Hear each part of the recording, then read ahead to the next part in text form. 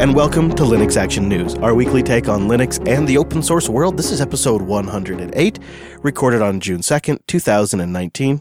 I'm Chris. And I'm Joe. Hello, Joe. Good to be connected with you. I'm fresh off of Texas Linux Fest, and I think I even managed to avoid the Fest hangover this time. I'm getting good at this, Joe. What do you say we kick things off with Hidden Wasp, some Linux malware? Yeah, this is quite an unusual bit of Linux malware in that it's not a crypto miner and it's not just a botnet that's designed to do DDoSes and stuff. It seems to be fairly targeted and designed to take over machines completely. Yeah, it's not really about mining crypto. It's more about command and control. And I think one of the interesting things about this one, it's like 3 different projects mashed together into one Frankenstein piece of malware. That's not something we've seen a lot of. And some of it's from like open public code and some of it's from some well-known malware. And despite the fact that it says Frankenstein based on known malware, most detection systems haven't been catching it. This is not really one of those stories where you have to worry about your box being vulnerable. I mean, I suppose theoretically it's possible, but generally, according to initial research so far, it seems that the systems are already compromised in some way, and then this is left behind to use it, to manipulate it, to control it, and not necessarily used to like steal CPU cycles or route mail or anything like that. And it's really kind of early days right now because we've only gotten a couple of files to look at, some bash scripts and whatnot. And they think that the main way that the malware is used is really just to kind of keep control of the systems that have already been ransacked, which I think is fascinating. And it doesn't seem very professional either, does it? Because they've just mashed all these different things together to create this new hybrid beast. Well, isn't that the spirit of open source? Take existing stuff and put it together to make something better? I agree. It's just the article that we've linked in ours sort of tries to really kind of point the finger at China and as a state-sponsored attack, but it doesn't really seem like it's very sophisticated. Like a state wouldn't necessarily just mash something like this together. They'd probably create one unified piece of attack code. At least traditionally that's the case. Who knows? I mean, I'm just sitting here speculating because it's just one of these fascinating stories where it's not a big threat, but it's a weird beast that's going by undetected. And a lot of times that's the case with these vulnerabilities, is people are chaining a series of vulnerabilities together. So you get onto the box and you get what you need, but then how do you retain control, right? Each one of those is an individual problem. Getting into the box, executing what you need done, and then retaining control. 3 separate problems, and this is solving just the latter one. Well, it wasn't the only security issue this week. There was also yet another vulnerability in Docker. In the show notes, we'll have a link to a great write-up by Dennis Fisher who breaks down both sides of the argument here. You have the researcher's case, and then you have Docker responding, and I'll get to both of it too briefly. But from a high level, the flaw is a weakness that results in a race condition in Docker. And there's already a fix that's in the works, but there's also a workaround you could already take advantage of. And like our previous story, you already have to be on the box to take advantage of this flaw. And I think that's really key here because with this particular flaw and the last one we just discussed with the malware, if somebody's already on your system and executing that code and has access to these things, you already messed up. Yeah. A line has been already crossed. So it's funny too, because this is like the simplest things, Joe. Check this out. It's a bug that's a result of the way Docker handles symbolic links. And it was discovered by security researchers that in some situations, an attacker can insert their own symlink into a path during a very short time window. I'm saying like in some cases, a millisecond or so of a time window between the time that the path has been resolved and then the time that it's operated on. So this is a tiny, tiny fraction of time in there. An attacker could add that link to something that's on the root file system of the host and get out of containment and get access to something on there. This happens when somebody executes Docker CP. That's when this opportunity comes up. Because when you run Docker CP, it's giving you read-write access to the host file system. The obvious and super easy solution is, A, make sure your containers are secure, and B, pause the container when you use Docker CP. And that solves the problem. But that's not always possible when those containers are in production. Yeah, I suppose so. And that's definitely not ideal. I think Docker plans later on to upstream this as the default behavior in future releases of Docker. even later this year. And what they'll do is it'll just be a very, very brief pause. So you execute the copy command, it pauses for a few microseconds, and then it completes, or however long it takes, and then it unpauses. But Docker doesn't seem to think this is that serious because it's such an edge case. And that's why they were kind of willing to let this vulnerability go out there into the wild before they had a fix ready for it. Yeah, the Docker officials said in a statement that the attack scenario needed to exploit this vulnerability is, quote, rare/unlikely, and that in the next monthly update, they'll have the fix merged. In the meantime, use Docker Pause, and in the future release, they'll have Docker Pause automatically. Well, this week saw a release of a bit of software that I have been using since the very beginning of my Linux journey. And I can't believe that after 15 years, it is finally getting to a 1.0 release, and that is Gparted. Such great software. Really have so much appreciation for this team, and it is so cool to see this happen after 15 years. And, which, I don't know, at this point, it almost feels like a meme. This release completes the migration to GTK 3. Yeah. There's a couple other things besides just switching to GTK 3, though, that jumped out at me. I thought this was one of the features that was already in there. Maybe I was running an early build, but they've added the ability to save your partition layout to an HTML file, which is really nice for documentation purposes. There's a couple of other noteworthy changes in here. Number one is they've improved the refresh of NTFS file systems. They say it's a fix for slow refreshing of NTFS. And then in the bug fix section of the release notes, they note we've removed support for the Btrfs Progs utilities to manage the Btrfs file system. So it appears that they've removed, even if the underlying distribution has Btrfs Progs installed, they don't support it in Gparted 1.0 anymore. I think that's what I'm reading here, Joe. Yeah, it certainly looks that way. But then again, who's using Btrfs these days? OpenSUSE. Oh, besides, everybody knows the future is Bcachefs. Everybody knows that. Actually, I think the reality is, at least for future technologies, Unity is looking really strong, and they have a brand new announcement for Linux users. We're not talking about the desktop environment for Ubuntu here. We're talking about the game engine.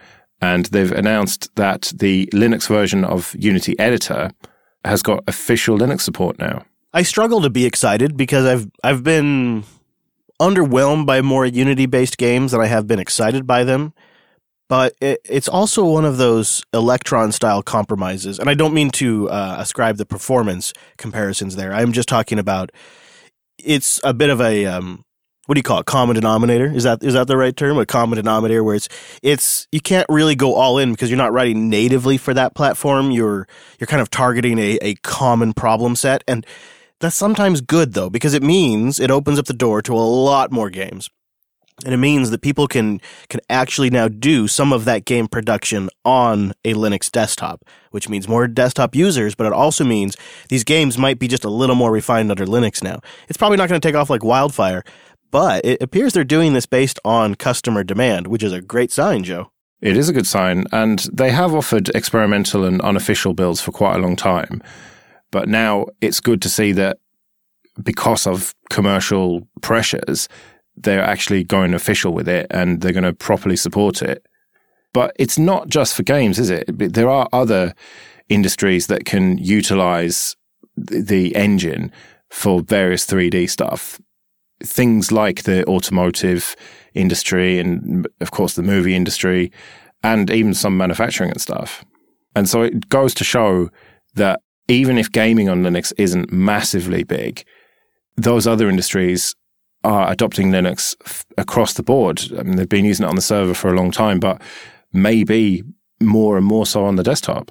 So let's look at these desktop specs they have here. They want you to run either Ubuntu 16.04 or 18.04. So you need to be on one of the LTSs for the supported configuration. Your mileage may vary. Or CentOS 7 is acceptable. It needs to be the x86-64 architecture. And here's an interesting requirement. GNOME Desktop is a requirement running on X. No Wayland for you, and no Plasma if you want, again, a supported configuration. And then they require you to use either the NVIDIA official proprietary graphics or the AMD Mesa graphics driver. And they recommend a full desktop form factor running on a device or /hardware with no emulation or compatibility layers. So my PCI pass-through setup is out. I'm sure that XFCE would be fine with this, but of course. But realistically, they have to set some standards here and say these are the supported configurations and these are what we recommend for a best experience. Yeah, it's kind of impressive. It's not just Ubuntu 16.04, end of sentence. Yeah, that's true. And it sounds like it is going to work perfectly well on other systems, but they just have to set some standards, don't they?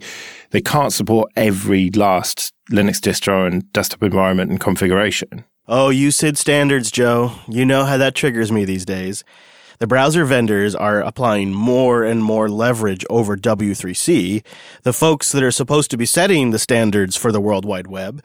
But, of course, without the browser vendors being on board, they don't really have much leverage, do they? You can't really set a standard if the people that would implement them aren't on board. Well, yeah, and this goes back years. The Web Hypertext Application Technology Working Group, or I don't know, how would you say the acronym? WHATAWIG! WHATAWIG, yeah. That's been around since 2004 and has almost been battling with the W3C. You've got the browser vendors on one side trying to set the standards and W3C on the other side, and it's kind of gone back and forth. And now it seems that W3C is just kind of folded on this and just accepted the reality that they are going to be dictated to by the browser manufacturers.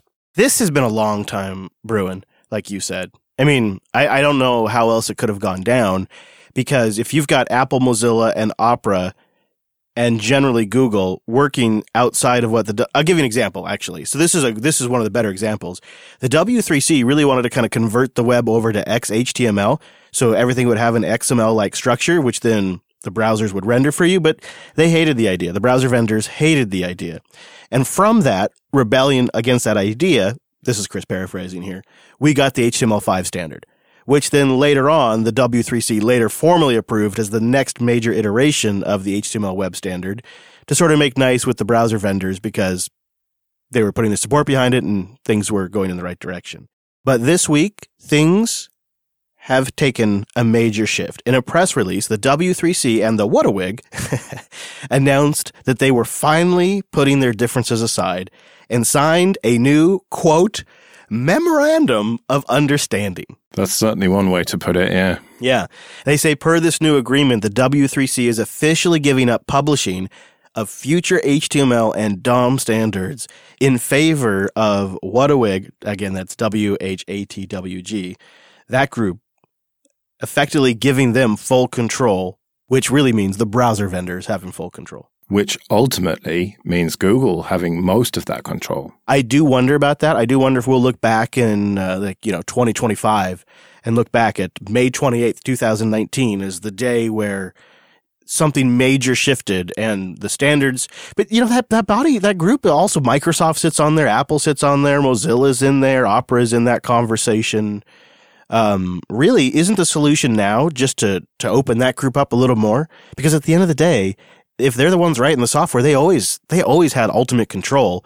The W3C has just sort of been it's a theater piece in a way. They can make good suggestions, but if Firefox and Google alone decide not to do it, it's like they're effectively powerless. Well, yeah, and the market will just go to whatever the most popular browser is. Already we're in a situation where some sites just don't work without Chrome. Source Connect, for example, is a web app that we sometimes use in production that requires Chrome. It's just got that hard requirement. And I don't really understand why. All that underlying technology ought to work in a standards compliant browser like Firefox, but it just doesn't. There's some interesting parallels here with the free desktop standards and the conversations going on around the desktop and theming for Linux. In fact, I bet you a listener out there knows the perfect XKCD comic. They could tweet me at ChrisLAS that it's like we set these standards and then we get all the support behind them and then everybody goes off and does their own thing and then we all decide the standards need to be redone completely all over again. And it's almost like, what's the effing point? I mean, not to curse on your show, Joe, but what is the effing point of it all? At the end of the day, it's like people just want to sit around and make stuff up, and then people go off into their own corners and do their own thing anyways. I find it frustrating. Yeah, 927, by the way, It's that XKCD you're thinking of. Oh, okay. How standards proliferate. Yeah. Oh, that's a good one. But I feel like there's another one where we all go off and make standards and then throw them out. And I'm not talking about a standard for our standards either. That's not what we need here. So tell me about Texas Linux Fest then. How's that been going? Yeah, Texas Linux Fest was 2 days here in Irving, Texas, which is kind of nice because it's only about 30 or 40 minutes from the Linux Academy office, so I was able to shoot over here to do the show today. It was good. Friday was kind of slow. Like it is typically, when it's a work day, like that first day is usually a little slow going, but by the second day, it's all the people you saw on Friday plus a new batch of people, and they kicked off with I think it was Thomas Cameron is his name, I believe. He's a local lug member here, and just gave a killer keynote. Both Elle and I just looked at each other after the keynote and was like, that's one of the best talks we've ever attended at any conference ever. It was really good. And we got the audio for it. So I'm going to see if we can release it. And we got some video of it for them too. So we're going to try to help them release it on their own channels as well.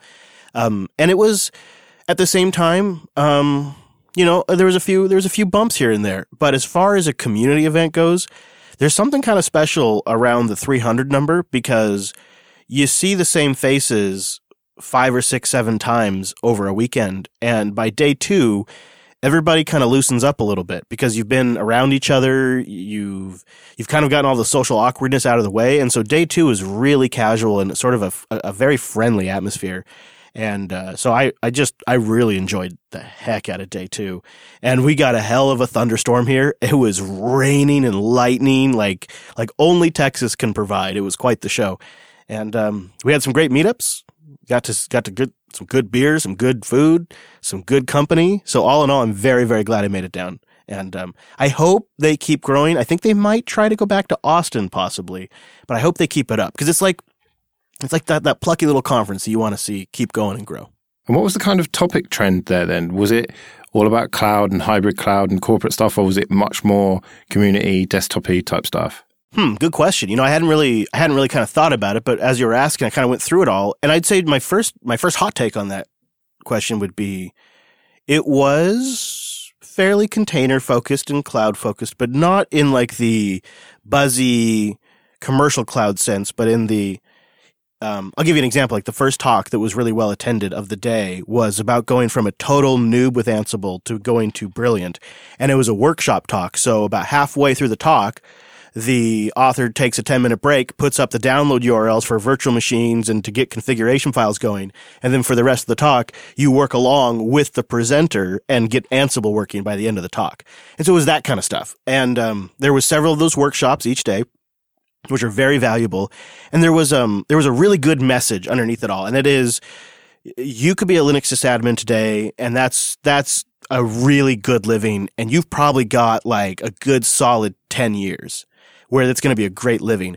But at some point, the Linux admin is going to go the way of the Unix admin. And that is to say, not going away completely, but becoming much, much more of a niche job. And what is going to take over is a cloud admin. Now, what does that mean? That's a lot of things. That's understanding networking. That's understanding Linux basics. That's understanding storage and network storage. That's understanding network fundamentals. That's understanding how data centers work. That's understanding how these services work and how to interface with them. It's a very complex job. But the awesome thing is if you're already a Linux admin, or even if you have a basic understanding of Linux, you're in a really good position to leverage that knowledge to pick up those other skill sets and have a really complete skill set resume. And so you're in a good position for the next 10 years. You just have to act on it and learn and train yourself up. It sounds like a really cool conference then. I might have to try and make it over for next year. Especially if you like to eat, because there's always really good food in Texas, Joe. As my stomach will tell you, it's just a little bit bigger now. Yeah. So there's a bit of breaking news that we don't have much info on. It's happening as we record. This seems to happen every Sunday when we record, doesn't it? And that's that Google Cloud seems to be down. Yeah, which is affecting things in weird ways on the internet right now. So, of course, it's a big topic of conversation. But at the moment, we just have Google's status page. Not a lot of information about what's caused the outage or exactly how widespread it is. But what we do know is I'm in Texas and Joe's in London, and we're both impacted by the outage right now. Yeah, the document that we used to do this show has been kind of connecting and not working. It's working right now, but it's been hit and miss. So Yeah, it's not sure how bad this is yet, but if it does turn out to be a bad one, then maybe you can follow up on Linux Unplugged on Tuesday. Yeah, if we find out something interesting, I will do that.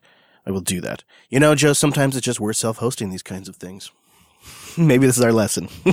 I know Nextcloud is starting to look more and more attractive to me. Well, we'll keep an eye on all kinds of things throughout the week and report them here for you. Check out linuxactionnews.com/subscribe for all the ways to get new episodes. And linuxactionnews.com/contact for ways to get in touch with us. And speaking of getting trained up, we've released the Don't Be Famous, Learning Kubernetes and Securing Your Cluster talk, which is up on our YouTube channel, youtube.com/Jupiter Broadcasting. A great introduction to getting Kubernetes secured away and an information-packed talk in general. We'll be back next Monday with our weekly take on the latest Linux and open source news. I'm at Chris LAS. I'm at Joe Ressington. Thanks for joining us, and we will see you next week. See you later.